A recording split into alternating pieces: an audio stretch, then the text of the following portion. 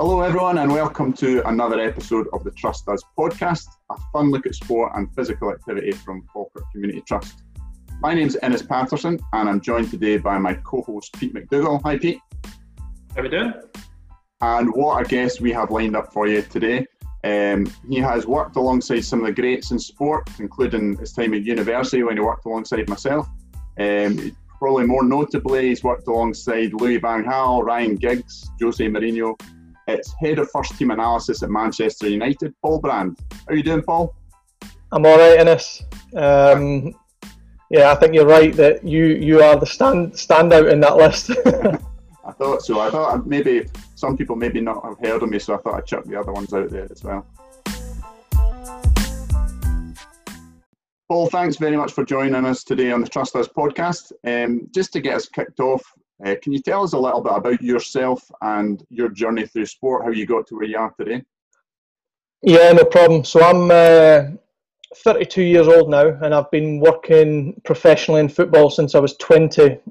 Went to university with yourself in Dundee, Abertay University, where we studied sports coaching and development. And to be honest, I went to university not really knowing what I wanted to do as a career. It was kind of a case that course was very convenient. Actually, it was close to Forfar, where I'm from, and the content of the course suited, I think, what I wanted to progress in. Albeit I didn't know exactly what job I wanted to do. And then through that, I think it was in second year, we had a module on performance analysis. It was something I'd never heard of before. I probably was aware that clubs would have done like their background work on analysing performance and analysing the opposition and stuff, but we got a bit of an eye-opener in that module with regards to how it works within the industry, and also what it looks like in terms of a profession. And as soon as that sort of came to our attention, it was something that I was a little bit fixated on, to be honest. I remember they actually put up a job advert for Manchester City head of analysis at the time, and it listed the sort of the roles and responsibilities, listed the qualifications, listed the salary, and since then it was like, right, that's the type of thing, not at Manchester City, but that's the type of thing that I want to strive for. And we were really fortunate, weren't we, that we got an opportunity at Hibs Football Club, not working for Hibs, but working for a provider who were basically trying to provide real-time data in football. And it was through that, where there was like 8 of us working part-time every other weekend at Hibs, that I managed to do well on that and keep in touch with the guy who was running it. And through that, and through somebody else that worked at Hibs, I got an opportunity for a role at Blackburn, which was basically Blackburn Rovers, which was basically a sort of number 2 analyst position that was responsible for supporting the work that was going on within the first team and taking responsibility of the reserves at that time.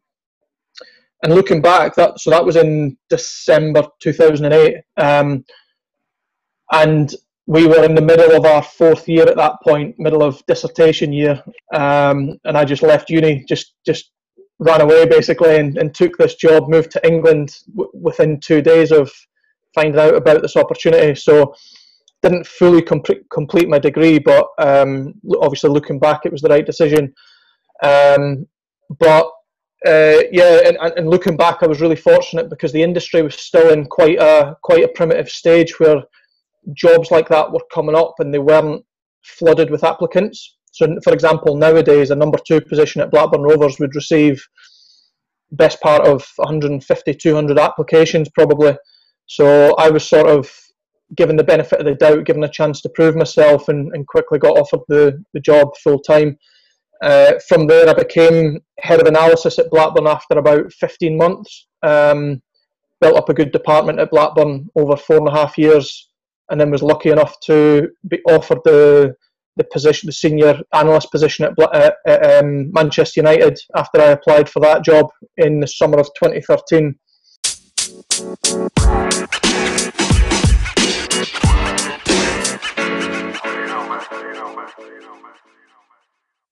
Well, your job's probably quite an alien job to a lot of people. It's quite an unusual role. As you said, there's not a lot of roles like this around the country.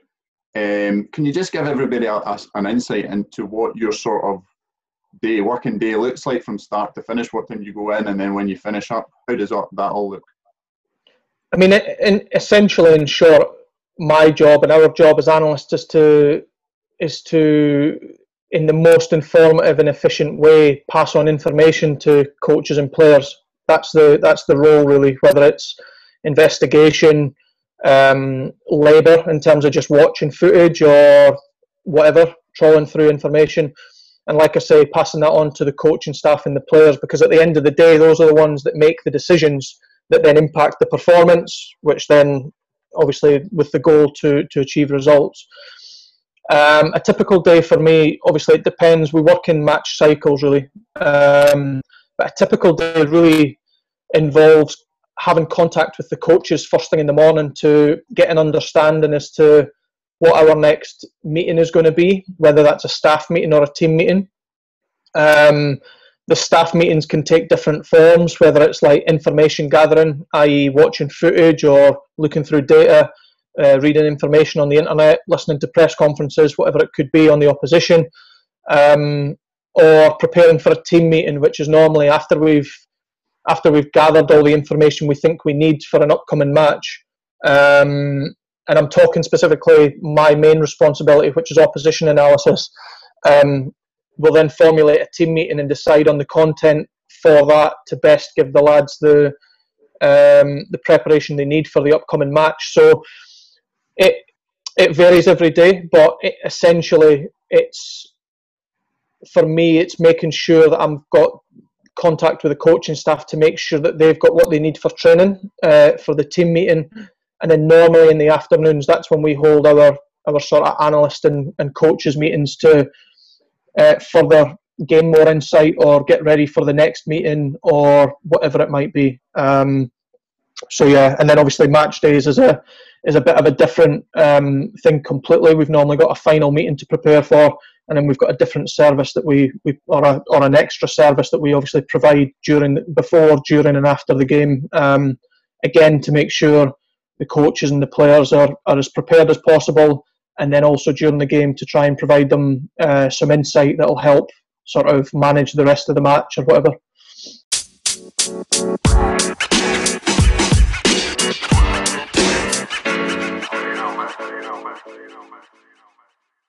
Paul, you mentioned there that the main part of your role is the opposition analysis. I'm interested, is there any teams or individual players that you found particularly challenging to prepare for against?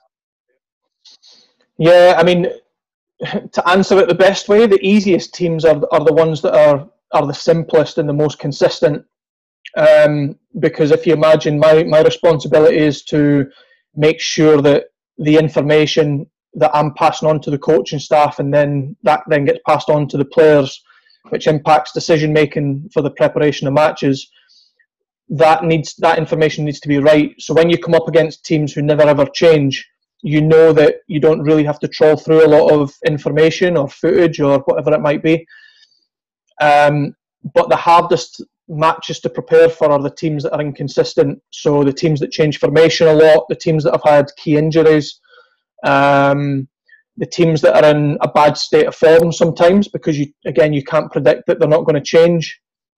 That's the most challenging one for me. But then the most challenging one for the coaches is probably the teams that are the most complex and the teams that are the best at doing what they do. So the standout one over the years has been this Man City team that we've been facing for the last kind of 3 or 4 years, where they've got such good players across the whole pitch and they're set up to hurt you in every phase of the game from multiple positions that you can't just. It's almost one solution doesn't fit all for those types of games. So you've got a lot of layers, which effectively translates to a lot of instructions for the players, for the team going into every match. So checking out all of the different threats and problems, obviously also the areas that we can exploit teams, but checking out all those things first is a big challenge. But then deciding on what we're going to do and ask the players to do, and then getting them to implement it is extremely challenging from a coaching perspective.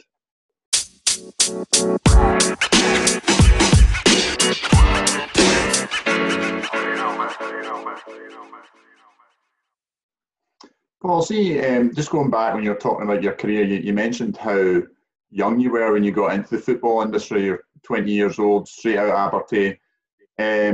Was it difficult? I mean, you've been parachuted into one of the biggest sporting competitions in the world. Was it difficult when you started out trying to get your message across to coaches and players and things like that? I mean, with no disrespect to yourself, you didn't have a playing background or anything like that. Was it difficult to get your word across at the start? To be honest, that's part of one of the most important things in our job is to have that self-awareness and understand almost your level of respect and trust, to be honest. And it's probably the most important thing in our job, because you can be the best analyst in the world, but if your inability to communicate or you have a lack of respect, then coaches and players won't listen to you. Simple. So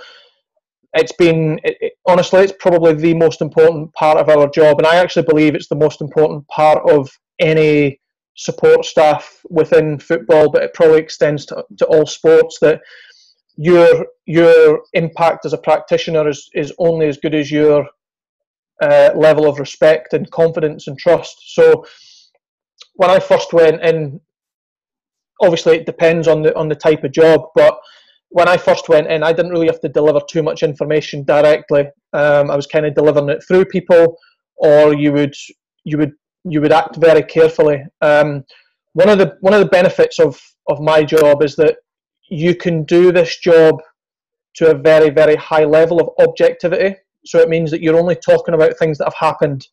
So, we're playing Man City. This is what they did in this game. The extra level that you then add with your experience and your trust is to say, they did this, I think this will cause us a problem in this way. Or if we play this player, we need to be careful because, I don't know, the lack of speed won't suit well playing against Raheem Sterling, for example, or Kyle Walker. That's then where once you gain that trust and relationship with the coaches, you can start implementing that. But to be honest, it takes an awful long time, I think, within your own experience to gain a measure and an understanding of the industry as a whole and football in general at the elite level, to implement that. And the point you make on playing at a certain level is completely right as well. Like, I played junior level, a low junior level, played in some dodgy university teams. Very good university teams. I know, yeah. But I mean, it's absolutely nothing like what you experience, and people watching TV will think that football's the same at all levels, but it's really not. The speed, the technical ability. As soon as you witness a training session or a football match close up at the speed that they play at and the strength and the power, and then you try and add all the layers of instruction and information, it's the best players reach the top level because they can do all those things, So understanding what it takes to implement a game plan, instructions, and all that is something that's very, very important as an analyst. Because if I go around saying to coaches, well, it's fine, we just do this pattern and we'll score loads of goals, it doesn't work like that. Do you know what I mean? Or if you think it can work like that, you've got to understand the route from video to training to match, and there's so many.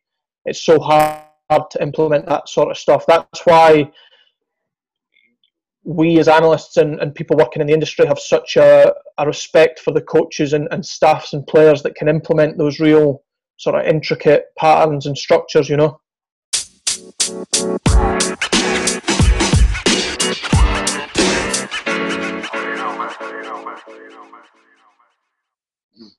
I remember just talking about the sort of standard these guys are at, Paul. I remember you telling me that you played five-a-sides with the Man United coach and stuff. Yeah, we had in the period. To see that.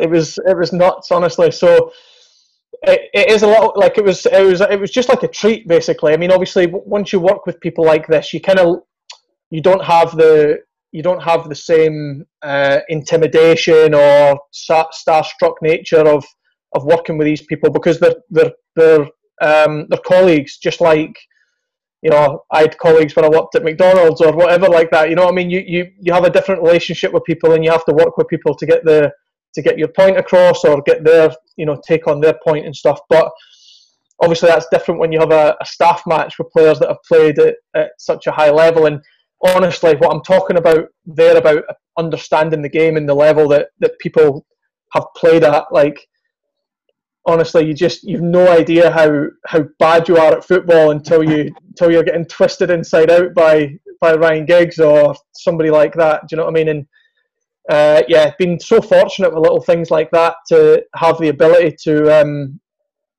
just do something different with people like that. Do you know what I mean? Especially when you grow up watching them and supporting them. But honestly, like, it sounds like a really cheesy answer, but the biggest thing you take from it is a realization, again, in a different format, because you're actually living it, of the level of football. And this is like somebody who obviously could have kept playing at the age he was at that point, but maybe not at the top level, but like the ability to perform perfect technically, like 95% of the time, and manipulate the opposition and whatever. And he also had like such a winning mentality, in that we call it the cage. It was like a little ice rink type shape, where the ball never went out of play.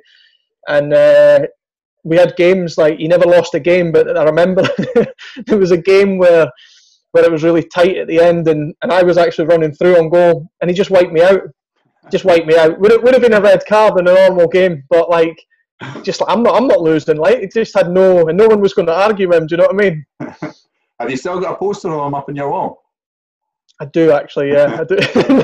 Nah, I don't think the missus would allow it.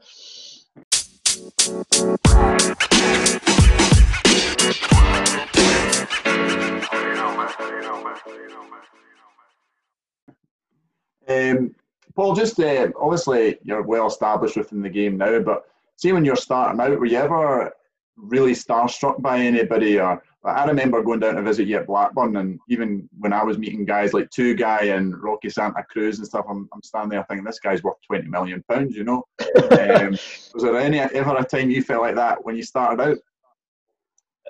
Yeah, a little bit. Yeah, I mean, funny little story. My first meeting with Sam Allardyce on the morning, so it was Christmas Eve, the day after I drove down to England after I'd had that phone call.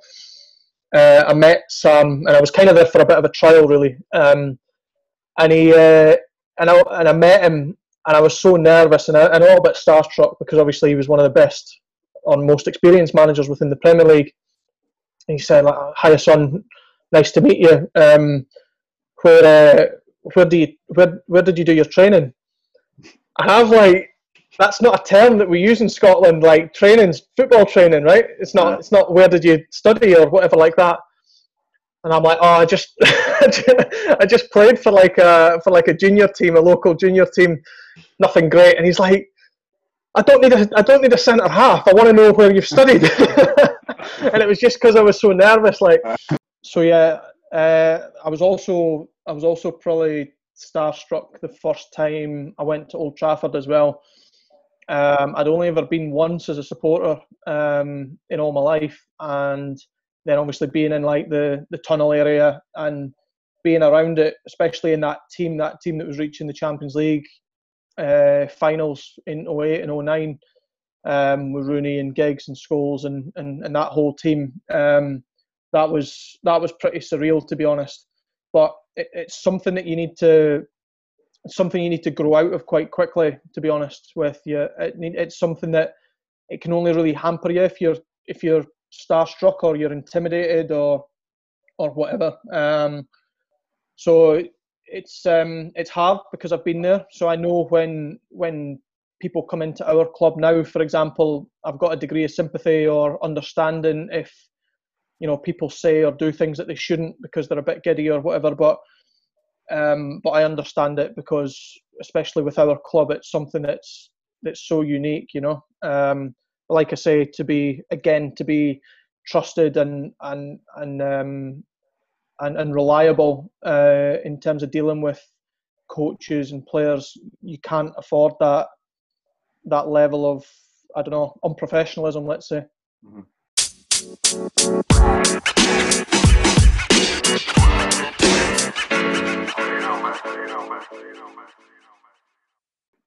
So you've won. You've been fortunate enough, Paul, that you've won some trophies during your time at Man United.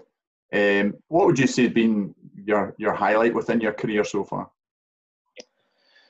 Yeah, professionally, with regards to the job I do, I've got to say, like, I'm really proud of the sort of two departments that I've built at Blackburn and now Manchester United. I mean, we went from a department of two of us when I started at Blackburn sort of 11 years ago or whatever it is now. And we ended up with like 5 or something on a pretty tricky budget. And then now at Man United, I actually believe we've got the best first team analysis department in the country, and we've got a very, very good academy and women's team service as well, and members of staff. But the experience that we've got within the first team analysis department now is something I'm really proud of.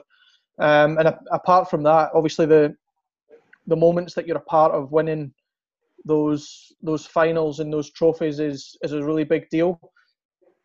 For sure, winning we won the FA Cup in 2016.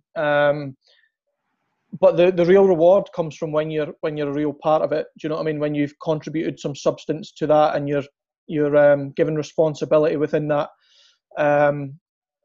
So to be honest, little achievements that you might not think are big deals, but when you're a part of development, like this season, you know, it's not something that we would celebrate finishing third in the Premier League, and we want to be right at the top. But you know, given how much change there's been and how much development there's been within the coaching staff and with ourselves as an analysis department, working so closely with them this year to compete properly on all fronts and reach 3 semi-finals, again, too short for our liking, but it was a very, very substantial season this season, working with an incredibly good coaching staff that value us and put a lot of trust and responsibility in us. And you know, you can be a part of these big games and trophies and stuff, but when you combine success with, you know, job satisfaction, I've got to admit it, I know it sounds like the perfect answer, but that's where you really get the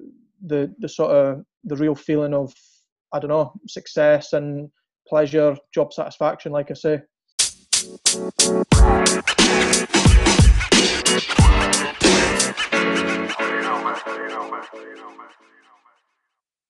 Well, Paul, you've been working at the very top level of analysis for a number of years. How do you think the game has evolved from possibly when you started to now? Yeah, there's two parts of it, really. I mean, I think the game of football's changed, and it was probably changing in England mid-2000s when you had people like Jose come to the Premier League, and their ability to break the game down in different ways, but not only break the game down in terms of profiling it, but the ability to then control those different parts of the game. Probably something that, again, working with Van Gaal, that he was probably doing ahead of his time with Ajax, for example, when they won the European Cup as well. I think that's now become a standard across the Premier League, and it's becoming more of a standard across Scottish football now as well. And it's, yeah, like I say, it's that ability to structure the game. I think British football was pretty direct and pretty messy if you were to watch it back. I mean, even, you know, the insight that I've been fortunate to have from people like Ryan Giggs and Michael Carrick, you know, when they've played in football in the noughties, the game's so much more structured now and intelligent. But I know that sounds maybe a little bit boring. Obviously, the key is to try and mix intelligent football with franticness, directness, intensity. And again, that's something that teams like Manchester City and Liverpool possess. And I think we've done a pretty good job of that this season. Chelsea did a good job of it this season. That's where the game's at now, the directness and the intensity of British football from 15, 20 years ago. is now being mixed with top level intelligence and control. So that's where it is on the pitch, I'd say. Off the pitch, the ability to access different levels of information has transformed it. And again, things like wide angle footage. I mean, there's literally no wide angle footage of Man United winning the European Cup in 2008, for example, which now looking back would have been so good to watch and analyse and study. But that started only really becoming a thing late noughties, early 2010s. Advancements in technology with regards to players tracking, the ability to understand the physical impact that players go through in training and matches, and how that correlates and leads to injuries, for example. All these things contribute to decision making with regards to implementing performance. So yeah, there's countless. I mean, when the job that we were a part of, Innes, when we were at Hibs, in terms of gathering information in real time, what was that now? 12 years ago, 13 years ago. That's now a standard in the industry. You know, you can gain all that information live from different providers, and again, that has teams and analysts are able to use that to impact decision making during games, especially after games, but it is there during games as well. So it's and that's not even touching on the level of information now available for recruitment purposes. You know, a lot of clubs you're seeing and hearing about, clubs can from a statistical point of view understand the players that they've currently got, understand where they're high or low on the spectrum of what they want, and they can specifically target and find across Europe and across the world players that match that profile, you know.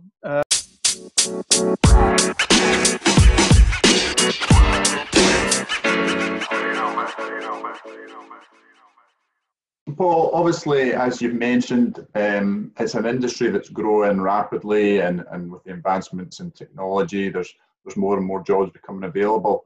So, see if there's any young people out there listening, what advice would you give to them in terms of how they would go about getting into the industry? I know you've mentioned it's particularly challenging, so any kind of advice you could give them would be much appreciated.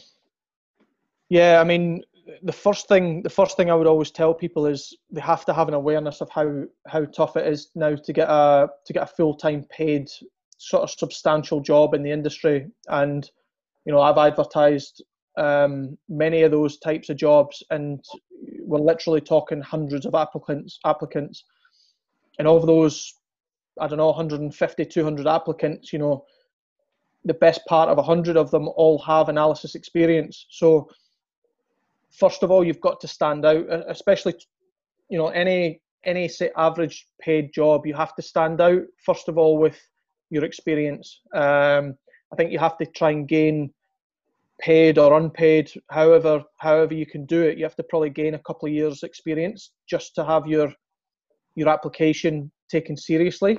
And it's not that people without that experience aren't serious or not taken seriously. It's just that for a paid role, there's that many applicants that you need to demonstrate that you've had a couple of years experience of understanding how things work, you know, coming across different problems. You know, you have to spend that time gaining that experience, pure and simple. And then within that, you have to try and demonstrate your unique skill set and your level. And for that, there's so much available online now with regards to the industry, whether it's videos on YouTube that kind of outline what people like myself do, content like this via podcasts that outline what the industry is and what it takes to sort of perform at a professional level. But even down to things like, you know, the content that the external providers put out with regards to their products, you can easily identify the softwares that most of us use and download an instruction manual off the internet, for example, and work your way through that, and you'll quickly gain the knowledge and understanding of how to use the software, even if you've never used it. All of that information is available if you go and find it. So you can reach a pretty solid level just by using kind of resources available online, but you have to gain that that practical experience of being an analyst and working within a professional organisation, not even a professional organisation, but an organisation providing a service, to know then what it takes. Because at the end of the day, we receive that many applications for every single job that you want in the end the decision-making process to be a conversation between organisation and potential employee as to, does the club fit you as a potential employee as well, you know. And like I say, it's very competitive. So yeah, and there's the last thing I'd add is there's so much kind of good analysis, whether it's data analysis, tactical analysis, analysts tweeting about how their job works on, you know, places like Twitter and Instagram as well. You know, you can quickly follow 100 plus accounts if you just go on Twitter and have a search, you know.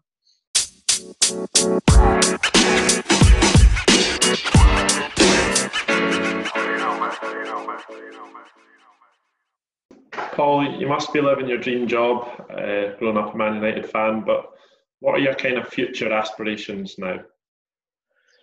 I'm not looking to do anything different. I mean, the dream, to be honest, is to, you know, I've been fortunate enough to be a part of winning, you know, a club and a staff that have won FA Cup, League Cup, Europa League. The two trophies I'd absolutely love to be a part of winning would be the Premier League and the Champions League, because they stand so much higher than the rest. I mean, the Premier League, to win that in this current climate with the level of teams and coaches and players that we're facing week in, week out, is, you know, to win that, you don't win it by accident, and it's through absolute substance and being at such an elite level as a staff that you win something like that. But as I touched on earlier, to be honest, as long as I'm valued in my role, and I feel like I'm having a significant impact on the preparation of the coaches and the players, then that's the job satisfaction that I need, to be honest. One challenge these days is balancing sort of home life now that I've got a family. So that's something that's tricky and that needs to be monitored. And, you know, it's impossible to commit the same amount of hours that I did probably when I didn't have a little one, and I'm a lot more tired these days as well. But yeah, no plans in changing. Absolutely love working for the club, love working for this coaching staff, and it would probably take a fresh challenge, or I don't know, just a unique opportunity to change. But ideally, winning the big trophies with this set of coaching staff at this club would be the pinnacle, to be honest.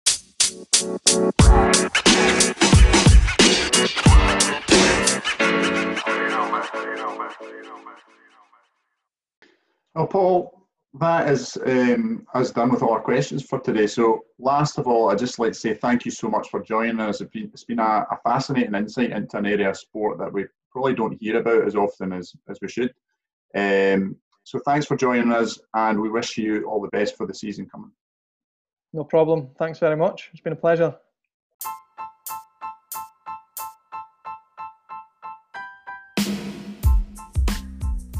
You've been listening to Falkirk Community Trust Trust Us podcast. Tune in again next week for our next episode as we welcome another guest to take a fun look at sport and physical activity.